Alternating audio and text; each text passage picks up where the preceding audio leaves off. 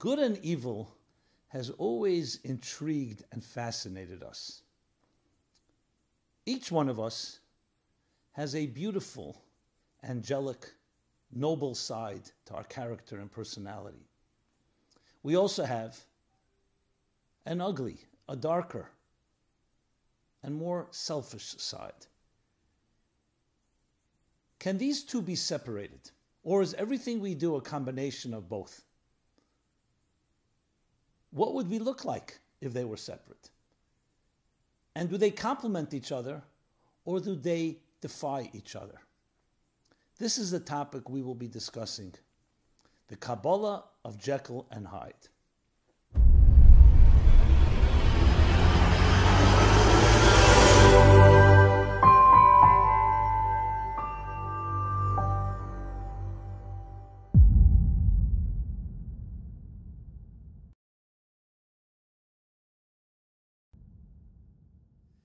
This is Simon Jacobson, the Meaningful Life Center, www.meaningfullife.com. This topic is the Kabbalah of Jekyll and Hyde. This program is dedicated in memory of Melville Edelstein, dedicated by Guillaume Levy-Lambert.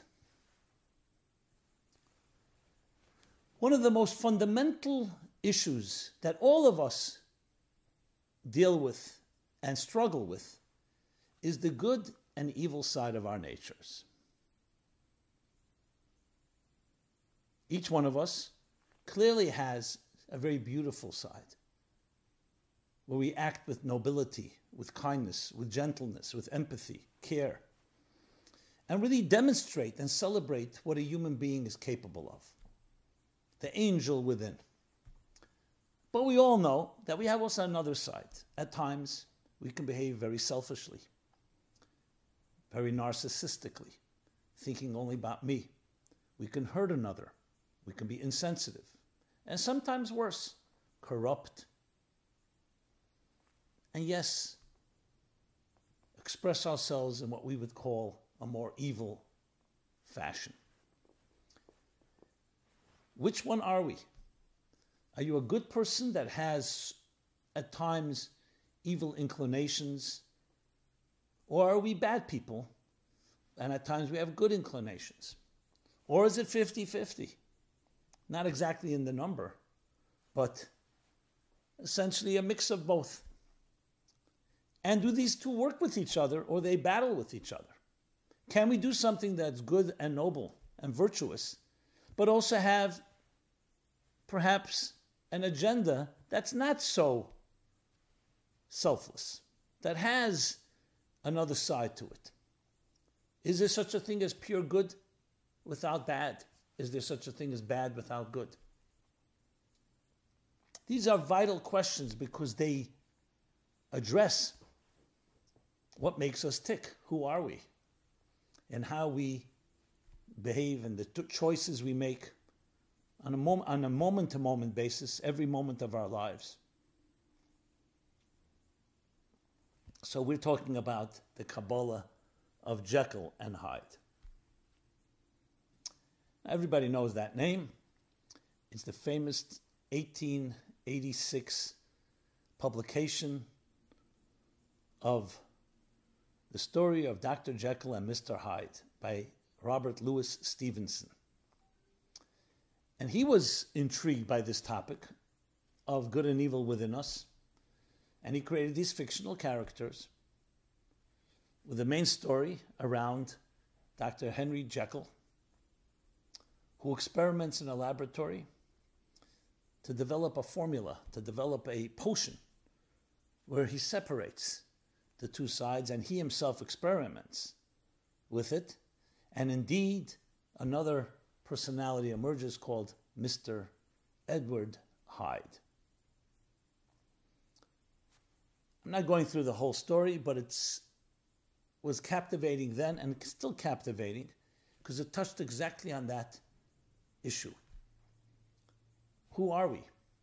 Is there such a thing as a pure angelic human being without a tinge of something from the darker side? Another extreme, is there such a criminal or corrupt person on earth that does not have some spark of goodness? And in the things we do, all our actions, how do they interact with each other? So we all talk about the battle between good and evil, the battle between the two voices within us, the selfish voice, the selfless voice. Are you going to be giving or taking? Are you going to be focusing on survival of your own fulfillment of your own needs, the id, Freudian id, selfish, sexual, pleasure principle, my pleasure, or will you be focused on helping another? We make these choices all the time. And it's often very, I don't want to say random, but definitely you can't have a pattern. Sometimes we're in a very beautiful place and we act accordingly, and sometimes not. That's the average person. But what gets even more, you can say mysterious, is when they work together. What would we be like if we were just expressing, if we were just purely good? Does that darker side within us, our shadow, add anything? It should be harnessed. And we'll discuss that, of course. But does it add something? If we were just that pure angel, only beauty, would something be missing? And of course, the other way around. What does the good add that even the so-called darker side, the evil side, need? For those that are Trekkies, there was a Star Trek episode that, based on, some say, on Stevenson's novel, Stevenson's story, of the separation of the two, where the good one was focused on the higher good, but had lacked a certain aggression, lacked a certain fortitude, drive. The evil side was very aggressive, but irrational. So it had a lot of fear, a lot of very emotional. And you saw two different characters, and you saw they both need each other. Is that accurate? And how do they work with one another? So, in one of the most popular stories from the Bible itself, the early story of the Garden of Eden and the famous tree of knowledge of good and evil, that's where our journey begins. Our journey begins in that paradise, where there's a mysterious tree called the tree of Eitz Hadas Tevera, the tree of knowledge of good and evil. God places Adam and Eve in the garden and says, eat from the tree of life, but do not eat from the tree of good and evil. What is that? What kind of tree is this? The day you eat from it, you will know good and evil, and you will die. As it's explained, not die that moment, but you will bring death upon yourself. What is the tree of good and evil? And of course, that intrigued them even more. What is this tree? The serpent comes to them and says, God doesn't want you to be like God. God knows good and evil. If you eat from that tree, you're going to become godlike. Which tempted them even further, and they ultimately did eat from the tree. And history changed forever. There's so much been written on this topic, but let me give you the Kabbalistic, the mystical take on it. What happened here? And before eating from the tree of knowledge, did they not know of good and evil? And that's the key word here, the knowledge of good and evil, to know good and evil. It wasn't just understanding good and evil, not just awareness, knowledge. In the Hebrew, the word das is intimate relationship. It's actually the word used for intimacy. It's not just knowing good and evil in an abstract or philosophical sense of the word, it's experiencing it. Of course they knew that there are things to do and not to do. The mere fact that God told them, do not eat from the tree, they were quite aware. Not eating from it was the commandment. That means there are things to eat from, there are things you shouldn't do. So they understand there were right things to do and wrong things to do. But it was still just a commandment. It was a statement. They didn't experience it. It's like a child would know that there are good things to do and there are things you shouldn't do. But the child hasn't tasted from the forbidden fruit. Once Adam and Eve tasted from it, now they've experienced it. It became part of them. That's what changed. Up till then, it was a philosophical idea. It would be like a beautiful, great person who's never sinned his entire life, if there's such a possibility. But he knows that there's sin. He knows there are good things to do, good deeds, and knows there are wrong deeds. But it's a knowledge, or I'd say an awareness. I don't want to use the word knowledge. From a distance. It's like there are many things that we're aware of. We understand. You can read in a book about things you've never experienced. Even fantasy. There's a whole other story once you experience it. Because once you experience, you become a subjective product of your experience. When we say we lose our innocence, we lose something once you taste from it. So the idea of knowing good and what's right and wrong, or good and evil, by all means, that's part of an intelligent, sober, coherent person, to know what path to travel on, what path not to travel on. Where does the problem arise? When you decide, I want to experiment with it, I want to experience it. Then you lose your objectivity. You can't just say, oh, this is the right path, this is the wrong path. You've tasted. Now you may want to taste again. Look at in our lives. Many things before we tasted from something forbidden or experienced something, it may have tempted us, but it was not yet part of who we are. So the temptation could still be controlled. Once you let the cat out of the bag, so to speak, once you lose that innocence, once you taste of the forbidden, then it's become part of you, and now you want to do it again. In many ways, that's the root of addiction. Doesn't begin immediately, but you do something again and again, and then you suddenly realize, I can't live without it. Whether it's a psychological addiction or a physical addiction or an emotional one. What happened? You knew about it before. You even knew the possibility of becoming addicted. But it was still what we'd call in Hebrew, chachma or bina. It was intelligence. It was understanding, comprehension, even profound comprehension. But it wasn't knowledge. You did not become one with it. You didn't taste it. You didn't experience it. Once it's experienced, then it becomes part of you and part of your subjective reality. So you may begin justifying, it's not so bad. Or, I'll stop tomorrow. I'm not even getting into what it may be, the behavior or the substance. But now you are no longer a bystander. And that's what happened. Adam and Eve, once they ate from the tree of knowledge, it shaped them. And that's why God said to them, you can no longer live forever. You brought death upon yourself. Death means not that immediately, in time. Because in a way you have betrayed your divine image, your purpose.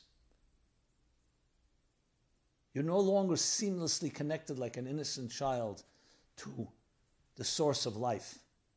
You've wandered a bit away. You've betrayed yourself. That's why God says to Adam, who's hiding from God after he ate from the tree of knowledge of good and evil, God says, where are you?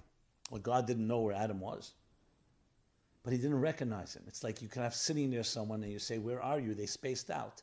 I don't recognize you. What happened to you? You've betrayed yourself and your mission and your calling. This is also why Adam and Eve were completely not conscious of their own nakedness and sexuality before eating from the tree of knowledge. Because sexuality was just another part, a beautiful part, of life and of love. And why should there be any self-consciousness? Like a newborn child, a young child is not self-conscious. What's nothing wrong with being having a sexual dimension to your life. It's part of who you are. But once you become self-conscious, because why? Because now your knowledge is not just of your pure mission and its seamless connection to your calling. So you become a separate consciousness, a separate entity. You're self-conscious. And if you're self-conscious, you're conscious of your nakedness. And you're conscious of your sexuality. You're conscious of yourself vis-a-vis your divine purpose. Like I always like to put it in very simple terms. You ask somebody, tell me, who are you? And very often people give you their business card. And I say, but that's what you do. That's not who you are. And some will respond, well, what can I tell you? What I do has become who I am. Instead of your inner identity, defining what you do, the tool chest should follow the purpose, what you're using these tools for. What's happening here is what you do. Your tool chest is telling the arm and your hand and your brain and your mind and your heart what to do. The soul should be directing the body, not the body, the soul. But that's what happens when we become a product, if not a victim, of circumstances. So there's now a dichotomy that makes you self-conscious, which for some can also translate into guilt, even though guilt is not a healthy sensation or feeling, because what does guilt do? It just demoralizes you. But if it's a sense of remorse or a sense of regret or a sense of sadness because you feel this dichotomy, then it's healthy because it's motivating you.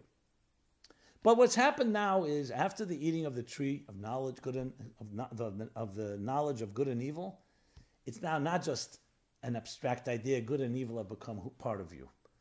And what the Kabbalists, the mystics say, it's now become mixed together to the point you sometimes can't even distinguish. There's the idea, for example, people are altruistic, but they have a selfish interest in mind. They want to be honored, they want to be respected, they want a tax credit. There are many reasons. Is that bad, per se? So, from a perspective, you could answer, no, it's actually a good motivation. So you're doing it for ulterior motives. But the bottom line is you're doing something good. Many people use ulterior motives and they don't do good for anyone else. But are there times where your self-interest can actually taint or contaminate or toxify that good deed? In some instances, we can see a scenario like that. It can become in the beginning, it may be with good intentions, and then suddenly becomes somewhat of intentions that are dubious intentions, and to the point it could be very malevolent, very negative intentions. To the point that you could end up hurting other people. So it's not a simple matter when we talk about this mix of the two. But the way I described it now, based on this, okay, it sounds like that's part of reality. There's no good without evil, there's no evil without good, which is actually an expression used by Hasidic masters. Ein tov b'lo ra, ein ra b'lo tov. There's no good without some element of the negative, the opposite of good, and there's no bad without some good in it. And the problem is because it's snowballed, and we don't have that clarity, sometimes someone can offer you something that sounds very appealing, very uplifting and beautiful, and you embrace it, and then later you find out that their intentions were quite very different from what you bought into. They threw you a sweet candy, or they sweetened up the deal, and then you find out that now you're stuck in a situation you don't want to be in, which you were never told about. So people can be fooled, we can be manipulated. Is the opposite true as well? That you can be involved in something negative and then something good comes out of it? Absolutely. I remember there was a film called The Amazing Dr. Clitterhouse. It was an experiment. Edward G. Robinson was the main actor. And as a doctor, he wanted to study criminals. So he became part of a group of criminals. His intention was just to study them. And he would go with them on crime sprints and the bank heists, you name it. But he was a brilliant man, so he became one of the ringleaders, if not the ringleader. But one condition, he took their heartbeat and their pulses and their breathing. He wanted to see what criminals go through while they're middle of the act. Then he could do a study on it. His intention was the study, but he became part of that criminal. They were finally busted and arrested, and he was put on trial. It's a funny ending. I will be a spoiler here. And of course, the arguments are made. And in his defense, they say, he's never intended to do this. He's a doctor who looked to do something good. No one can believe that's what he ended up stooping to. And he was acquitted. You know why? For insanity. Because only an insane person would do that. I mean, it just an example. It's not necessarily a real story, but you get the idea. So where it gets complicated is when, how do you clarify? When you're unable to see the good and evil are all mixed together. Let's take it back to one of my favorite topics is children. Because children are the purest version of ourselves. When did children learn to become selfish or to do something that we would categorize as wrong or lie or even something evil, hurting someone, something corrupt? Because if you think about it, if you didn't have any role models that taught a child to do something like that, every child is like Adam and Eve pre-tree of knowledge. Pure, innocent, not self-conscious. Everything is very seamless. So it's very hard to pinpoint exactly when is the first time we, each one of us as a child, lied. When is the first time we did something duplicitous? Which is usually, as I said, a result of something we saw. It didn't just come. The point I want to make is not to point exactly when that happened, that we do go through a transition in our lives, and all of us have, in microcosm, in our personal lives, a pre-eating from the tree of knowledge of good and evil and a post. You can call that the loss of innocence, and it may take stages. Now, the question, of course, is, do children not born with another inclination? The answer is absolutely yes. So to continue on the theme, which began in our journey in paradise, the tree of knowledge of good and evil, let us move now to the concept that the Kabbalists and the mystics, and especially the Hasidic masters, codified so powerfully in the book called Tanya, talk about the two souls within us, the two voices, one called the divine soul and one called the animal soul. One resides in the reflective mind, that's the divine voice, and one resides in the emotional and subjective and impulsive heart. So on a very practical level, something comes your way, something tempts you, something seduces you. If you don't think about it, you may just feed into it, and that is essentially your impulsive side following your impulse. If you allow your reflective mind to intervene, you may say, 1 second, before I entertain this, before I act, let me think about it. You may determine this is not necessarily healthy. I'm not going to do this particular act. I'm not going to betray someone. I'm not going to violate. I'm not going to hurt. There you have the classic battle between the two voices. One is the reflective mind, thinking about consequences, long term. Is this right? Is it consistent with my value system? The other, impulsive, right now, here and now, instant gratification. Go back to the Freudian model of the id, even though it's been debunked and many reject that approach. But I'm just using it because Freud still is the guy to disagree with.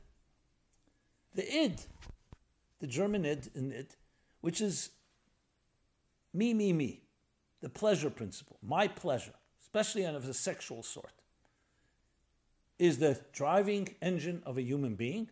And then there's an ego and a superego superimposed to create rules because we need to coexist.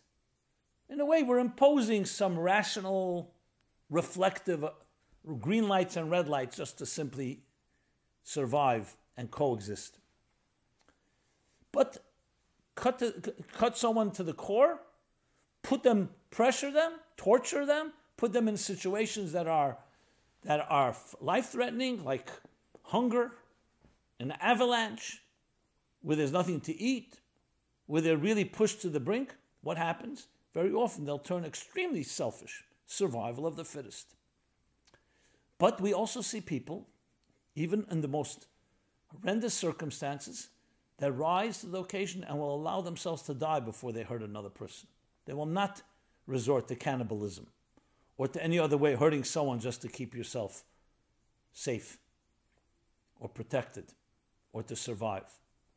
So we definitely see another voice, and there's a choice. The choice why do some people choose to be noble, other people choose to be selfish? Is it purely wiring? Not necessarily. It could also be upbringing. what we've seen around us, our standards, what we've learned. But regardless of the analysis, there is a choice. And we see it all the time. In the same circumstances, one person turns into a monster, the other person turns into an angel. Is it purely angelic? Look, there are those, especially the more radical evolutionary biologists, Richard Dawkins, selfish gene, will make the argument that even altruism and nobility is also part of selfishness because it makes you a healthier person to be giving. It's good for you. I don't buy into that personally because it dismisses, therefore, all acts and sacrifices of those who've died for another, who've paid a price for love, for care. But this is not the point of this discussion, so I'm not going to go there. Just for the thoroughness, I'm pointing it out. And that there is a really good side within us. And, however, it's mixed together because these two souls that I'm talking about reside right near each other. I don't mean physically near. They're intertwined. Because there are many things we do that satisfies both. For example, the divine soul, or sometimes the way it manifests on the emotional realm is called the Yetzer Tov, the good inclination. It can convince the animal soul and the emotional dimension of that, the evil inclination, to go along. Like, for example, let's say you're studying an idea, a very spiritual idea. It can be very enjoyable for the other side of you, the darker side in you. It's enjoyable. Yes, maybe for selfish reasons, I enjoy this idea, but so what? So the divine side, the good side, can actually also persuade and convince the other side to work along with it. And vice versa. At times, our selfish needs, our corrupt side, darker side, can convince us and use your mind to justify, which we see happen all the time. People justify their behavior, even though it may be horrendous behavior. They find justification, they minimize, they deny. So they both speak to each other. They're not just two separate voices. They speak to each other. And very often it's impossible to distinguish. Where is it coming from? So there's a Jekyll and Hyde within each one of us. We'll call it the divine soul and the animal soul. The better side and the uglier side. And God knows each of us, we don't have to spell it out, is quite aware, and hopefully aware, of some things, the darker, uglier side that we'd like not to talk about. But it's there. And sometimes not far from the surface. But there's also the other, the beautiful side. So you have to ask yourself, where do you stand right now? How do you see yourself? Many people, unfortunately, say, I think I'm more a selfish human being. Nobody's going to get up and say I'm an evil person through and through. I've rarely seen someone ever say something like that. Even psychopaths, sociopaths, have a very charming side to them. It's part of their manipulation. It's part of the way they groom and part of their evil. But most honest people will say, yes, I have an ugly side to me. There are times I get angry. I do something impulsively which I regret afterwards. But if I were to ask you overall, do you see yourself as a good person with setbacks and temptations? Or do you see yourself more of a selfish person and at times some goodness comes out of you? Answer that question. Doesn't mean that necessarily you're answering accurately. There's an interesting statement in the Talmud that says, no person can declare that they're a tzaddik, a righteous person, and no person can declare themselves as an evil person, because we're subjective. I've seen people who call themselves not such good people. They're very good people. They're subjective, whatever reason. Maybe they have a lack of self-confidence, maybe they were criticized, maybe they're very hard on themselves, and they don't focus enough on the good side, only on the other side. And I've seen the opposite. People who consider themselves, or they portray and project themselves as these righteous people, and you cut a little beneath the surface, they're far from that. And I'm not here to pass judgment. That's not the discussion at all. This is more about understanding ourselves. Can we really even be judges? I would say we can't. Yes, I would like to hear from somebody, speaking to people, counseling people. You want to hear what's your self-perception, because you want to ultimately help someone help themselves. So you want to know what they're aware of. And if their self-perception is so distorted, you may need to help them see a little clearly. Some people have very good self-perception, even though their conclusion may be subjective, but they have a sense. So this is really case by case, person by person. Once you answer that question, I will tell you that there's no such thing after the eating of the tree of knowledge of pure 100% absolute good. And the opposite is also true. It's a snowball. It's a connection.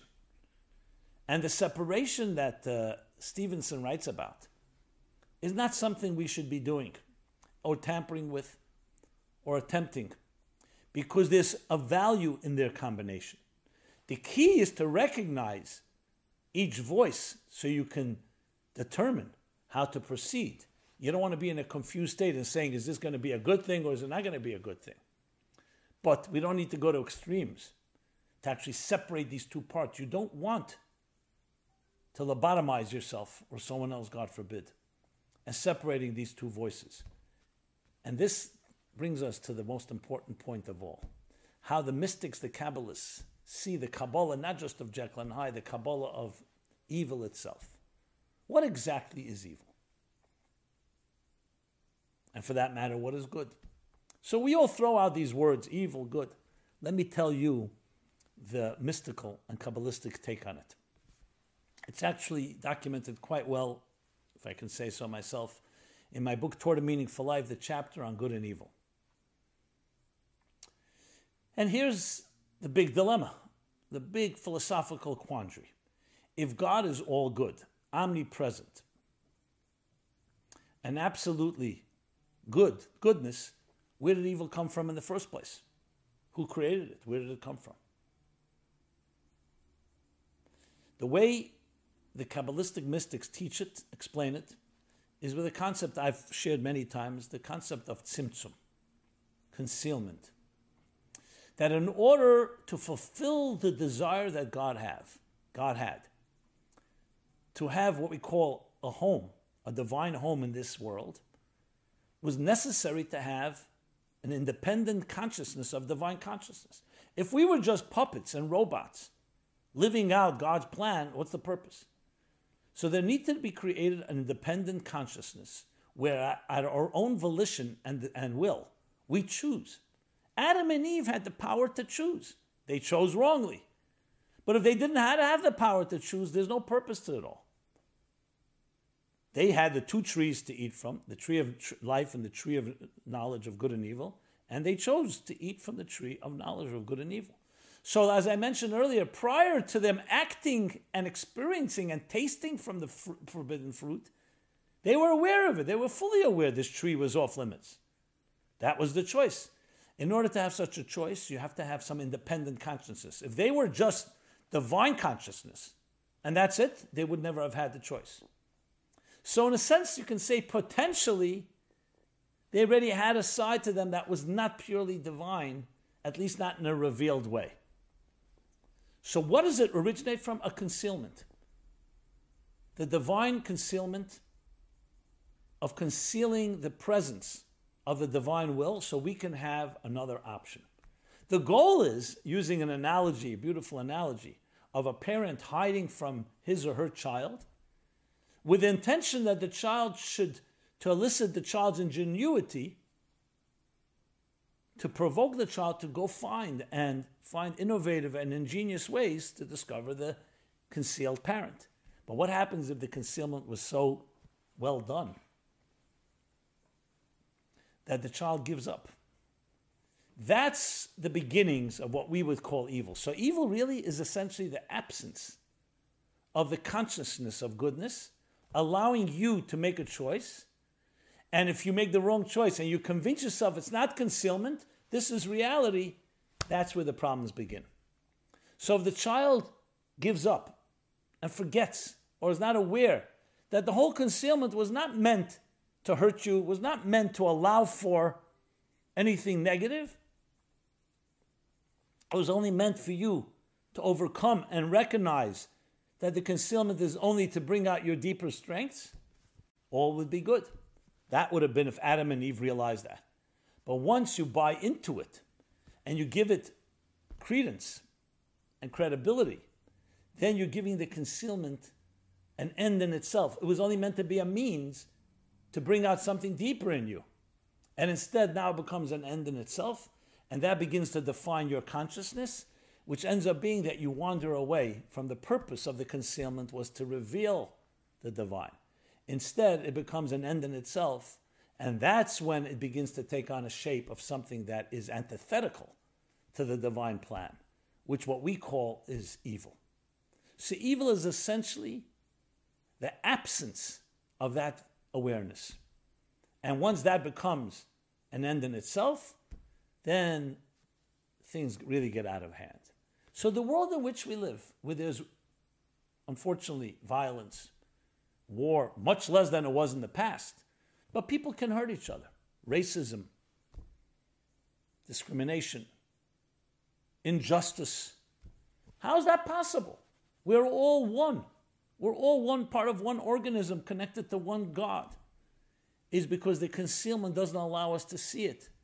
So if we were wise, we'd say the concealment is only testing us, is only meant for us to discover the deeper connection between us.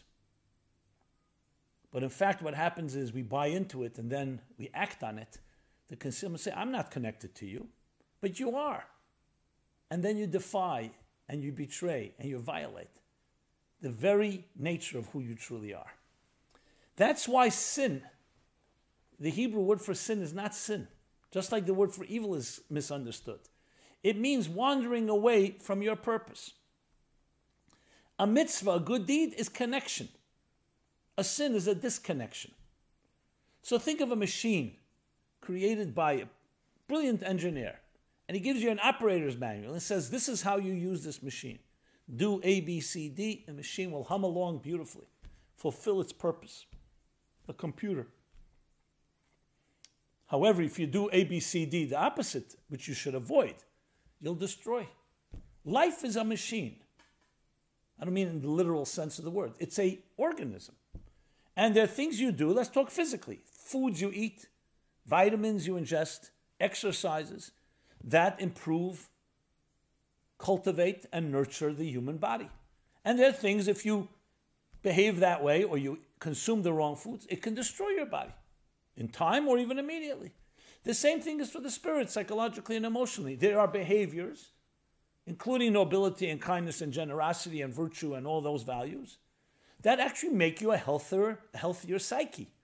And there's behavior, selfishness and corruption and being a taker, narcissism, and all that originates from what?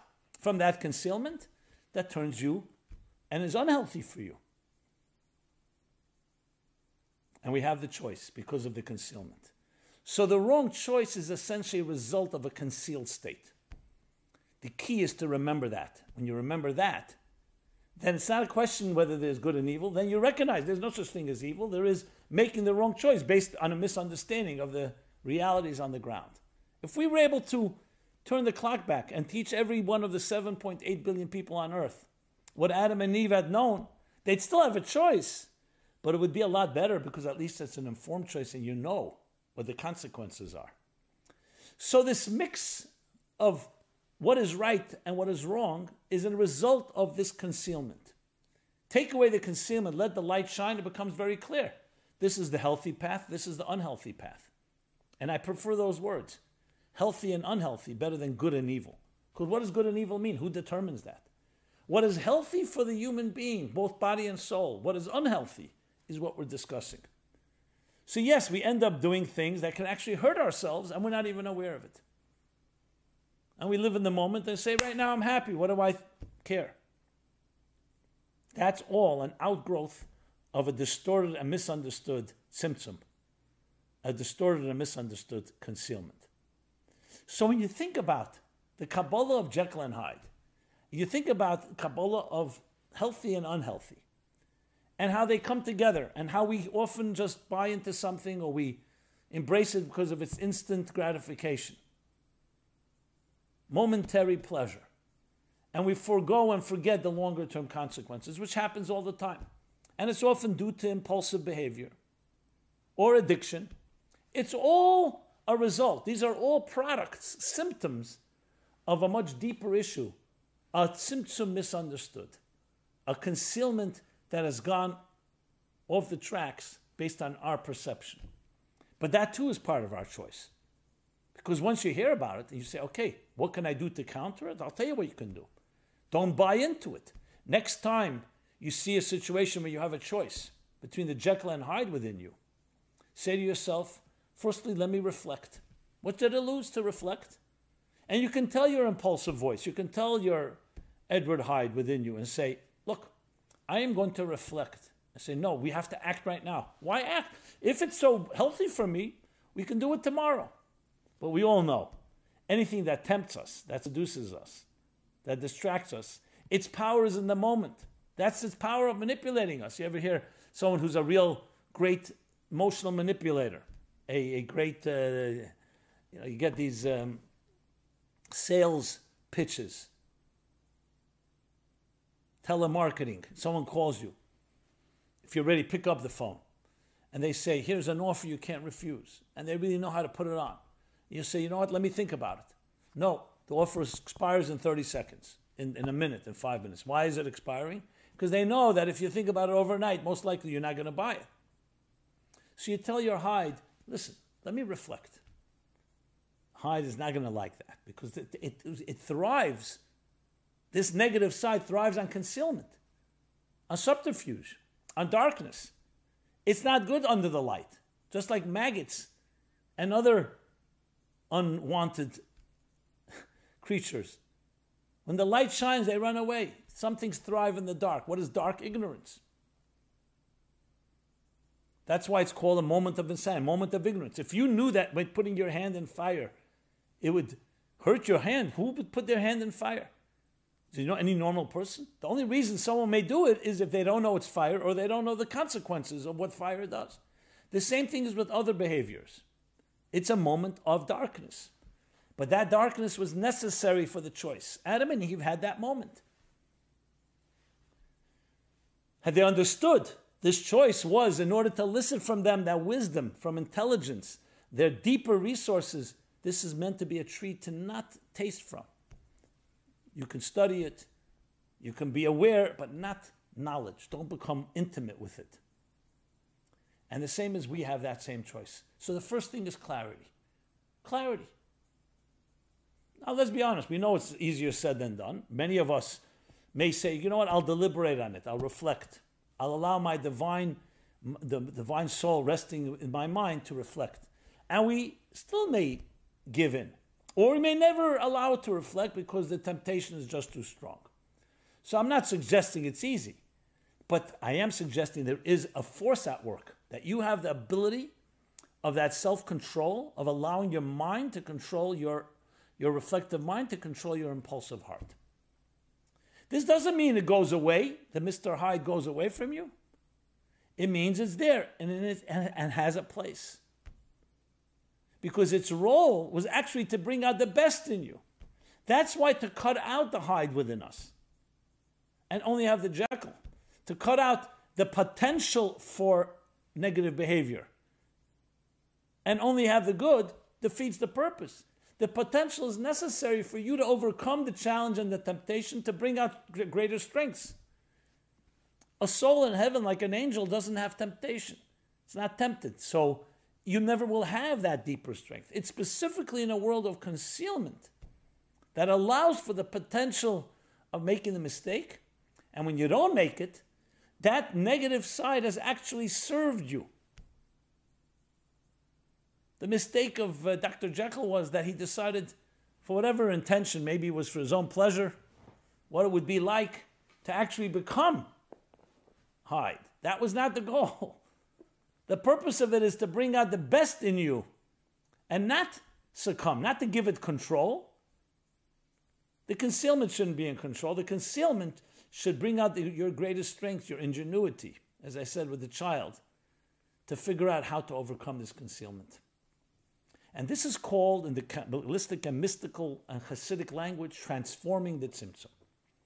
you transform your animal soul. You don't just reject it. You don't just annihilate it. You transform it by recognizing the concealment is not the objective. It's only a stepping stone for a greater revelation. Resistance brings out the best in us. But don't ever think the resistance is the end result. And even worse, not just the resistance, you become,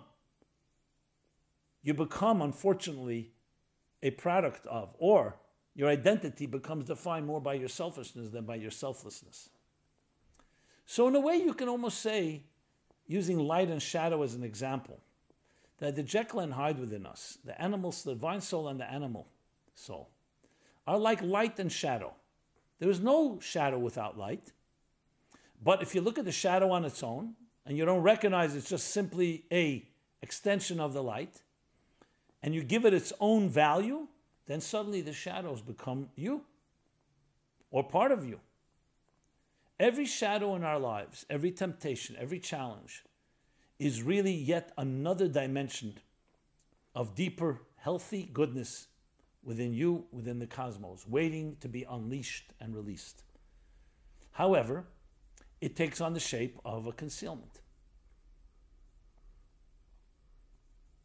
So when you see a person, for instance, and you motivate, let's say, a child and say, if you study well, if you're kind to your friends, if you listen to your parents, we will reward you with a candy, with a toy. So someone would argue, 1 second, why don't you just train your child to do good because good is the right thing to do? Why do you have to buy them off? Why do you have to give them an incentive as if they're doing it really for the prize? Then they come away with an impression that the prize is the main thing. Okay, I'll do whatever you want me to do as long as I get my prize. The answer is no. Because the prize is actually speaking to that more, let's call it the more selfish side in the person. I don't mean that necessarily in a bad way. The voice within us that relates. I relate to the prize. I may not yet relate to that good act. So I'm speaking to that part of you and saying, I'm persuading you on your terms. I'll give you a prize. You know why? Because it's really the right thing to do. But you don't understand it yet, so here's the prize. Here's an analogy from the Baal Shem Tov. I personally love this analogy. It's an excellent analogy for this topic. Briefly, it's one of the analogies very similar, again, to child and parent, but in this case it's a king of a great empire. He's aging and ailing, and he has a son who he's grooming to be the next leader, his heir to the throne. One problem. The son grew up in the palace, spoiled. He had everything he wanted. He never earned his way. And his father recognized that and said he's not sensitive enough. So his father comes up with a plan. I will send my son away now to a distant land in my empire where no one will recognize him. He will not grow up with benefits. He will not grow up with any guards and without any caretakers. He's going to have to make it on his own. I'm going to conceal all that from him. And in time, he will learn to live among the common folk, become a more sensitive person, understand their issues, their challenges, their problems from the ground up. And then he will be worthy. He will have earned his right to become back and be a righteous and compassionate and empathetic leader. The father knows full well that's not easy to do because he's taking him away from all the comforts. And he's sending him in a place where nobody's going to recognize him, without real protection. And he knows his son at time will assimilate to the ways of the land and would perhaps forget his father and the palace and the kingdom and what the whole purpose of this was in the first place. So the father comes up with an idea. I will send my child, my son, a letter several times a year, a letter to remind him, dear son, I love you. Always remember why you're there. You're there because one day you're going to be a great leader. Don't forget that you were sent on a purpose and a mission to come back and be a truly sensitive leader because now you've earned it. You were ingenious, creative, innovative, and figured out how to live without being given on a platter all the gifts. And that's what happens. The day comes, the sad day, he sends his son away. But as promised, he does send those letters. The son indeed goes off. And of course, in the first days, the first weeks, it's not easy. But then he slowly gets accustomed. And he's now part of the community he's living in this distant land. And yes, he slowly forgets. But then one day a letter arrives from the king. He smiles. He remembers. He wants to celebrate. Because he remembers why he was sent here. The problem is all the people in the town don't have a clue who he is. And what is he going to tell them? I'm celebrating because one day I'm going to be your king, your leader. They'll either think he's insane, or they will just laugh it off. And he doesn't want to or they may even be offended. So he decides, he has an idea now. Talking about being creative. He throws a party. Free drinks, free cocktail, food, everything. And everybody, a free party, of course. They're all participating. This is clearly pre-COVID or post. And they're celebrating because they're getting a great feast and great drinks and great company. And he's celebrating with them. But his mind and heart are with his Father, with his purpose, with his calling. Says the Baal Shem Tov, this is an analogy for each one of us. You and I, every man, woman, and child on this earth, is that child. The soul of your life, your soul, lived in a divine palace in heaven, without the challenges of a physical body and a material life, and the selfishness, and the narcissism, and the corruption, and health issues, and all the fears and concerns that we have in this world, all the anxieties. But what's the achievement? In a palace, there's no other option. So you're basking in the glory of the divine light. You've not earned it. So the king, God, says, I'm going to send your soul to a distant land where they don't know who you are.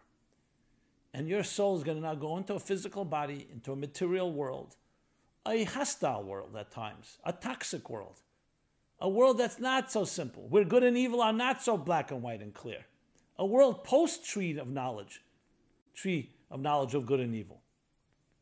And you're going to have to figure it out. But I will send you reminders. These will be the holidays, the Sabbaths. Many reminders that who you are, and never forget that you're a soul in a body. You're a spiritual being on a physical journey, not a physical being on a spiritual journey. I'm adding that to the analogy. And when the soul receives that letter, it wants to celebrate. But the problem is the body and the physical world, they have another agenda going on. They have other issues. They're not thinking about spiritual destinies and higher purpose. So God says, I'll tell you what you do. Buy great food, throw a party. Let the animal soul regale and celebrate because it's getting good food and good sleep and rest and enjoying itself and good company. But you, the soul, are celebrating because you're on a journey, you're on a mission.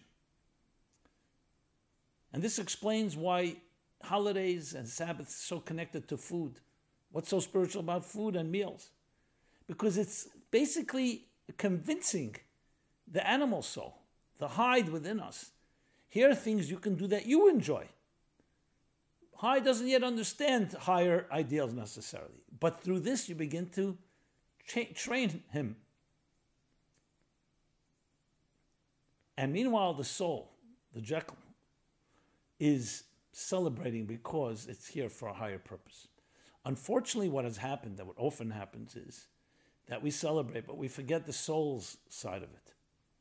That's when it really turns what we would call south. We have to always remember that life has both sides to it. There's a side that is about our higher purpose. It's always there. It's beating right inside of you, like your heart is beating in your chest. Your soul is beating inside of you. And that's the restlessness, the angst, in a good way, that causes you to look up for transcendence, causes you to seek out purpose, deeper purpose, as opposed to immediate, instant gratification. But there's another side. Yes, you are living in a place of concealment, and the soul is concealed within the body and its physical needs. The hide, that's all it cares about is me, me, me. we have to find ways to harness that by, I don't want to say buying it off, but definitely convincing, persuading, teaching it through good food, through good drink, obviously through good behaviors, but on terms that the body can understand. That even that side in us, where things are concealed, the concealment can also understand it's good for it. With the goal of transforming it to the point that we all come to recognize, both parts of you, join together in one harmony, to recognize that the revealed part of your soul and the concealed part of the revealed part of your Jekyll and the concealed part of your Hyde really are two dimensions of one reality. A reality that is seeking to discover the deepest truths of our purpose, that in this material world, not in the palace in heaven, on earth, with all its challenges, with all its hostility, with all its divisiveness, was all really a diversity driven by a concealment in order for us to be wise enough to see through it, to see through the smoke screens, to see through the curtain, to see what's on the other side under the dashboard, and reintegrate and fuse the two, and bring a world that is post-tree of knowledge of good and evil, connected to a world that was pre-tree of knowledge, good and evil. Not by annihilating the second voice, but by harnessing it and transforming it. As the Talmud says, that when we say in the prayers, in the Shema prayer, we say, love God with all your heart, with all your soul, with all your might, with all of you. So as an expression by heart, it doesn't say b'chol lipcha, with your heart, as lev in Hebrew is a heart. It says levavcha with two bases, if familiar with the Hebrew. It says with b'shnei yitzarecha, with both inclinations, with both sides of you. Love with both sides. How could you love with the side that is Hyde? It's antithetical because that's not its root. Its root is concealment, it's not the antithesis of the divine. It's the concealment of the divine, and we have to see through it and transform it.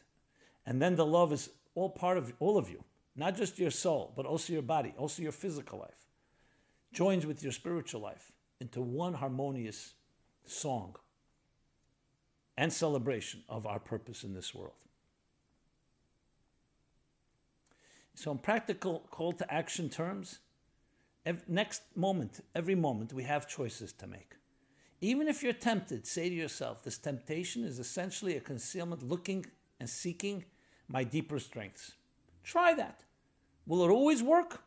It may not, but it will begin to work because it's another way of looking at the Jekyll and Hyde in our lives, of the two sides, the two voices, and ultimately joining them together, not as it ends in Stevenson's book with the death of Jekyll and, of course, the death of Hyde with him, but on the contrary, a transformation that is an integration of the two, both forces, one revealed, one concealed, joining together to reveal an even deeper truth that's beyond revelation and beyond concealment. Every moment our act, we have that ability to choose. So it's not just avoiding evil and bad choices, it's harnessing it, recognizing for what it is, and overcoming any of the challenges that we face. In this time period, especially now, with all the upheaval, the unknowns, uncertainties, it's a good time to think about these things because we have more time for introspection, for soul searching. This has been Simon Jacobson, Meaningful Life Center. Our website, meaningfullife.com, is filled with resources of all sorts for people of all backgrounds. Please enjoy, partake, and especially empowering resources for this time in which we are living. I want to thank you all for all the kind words of encouragement and support, and above all for your financial support. We are now running a Meaningful Lifeline campaign. So you go to meaningfullife.com/lifeline. Please partner with us, both for your sake, for my sake, for all our sakes, and helping many people in finding ways to understand the Jekyll and Hyde within us, as well as other aspects of our human nature, to bring out the best in us. So I'm asking you personally, on behalf of all those that benefit from our work, please participate in any way you can in this campaign. Again, meaningfullife.com/lifeline. Donate generously. We can dedicate a program in honor or memory of a loved one.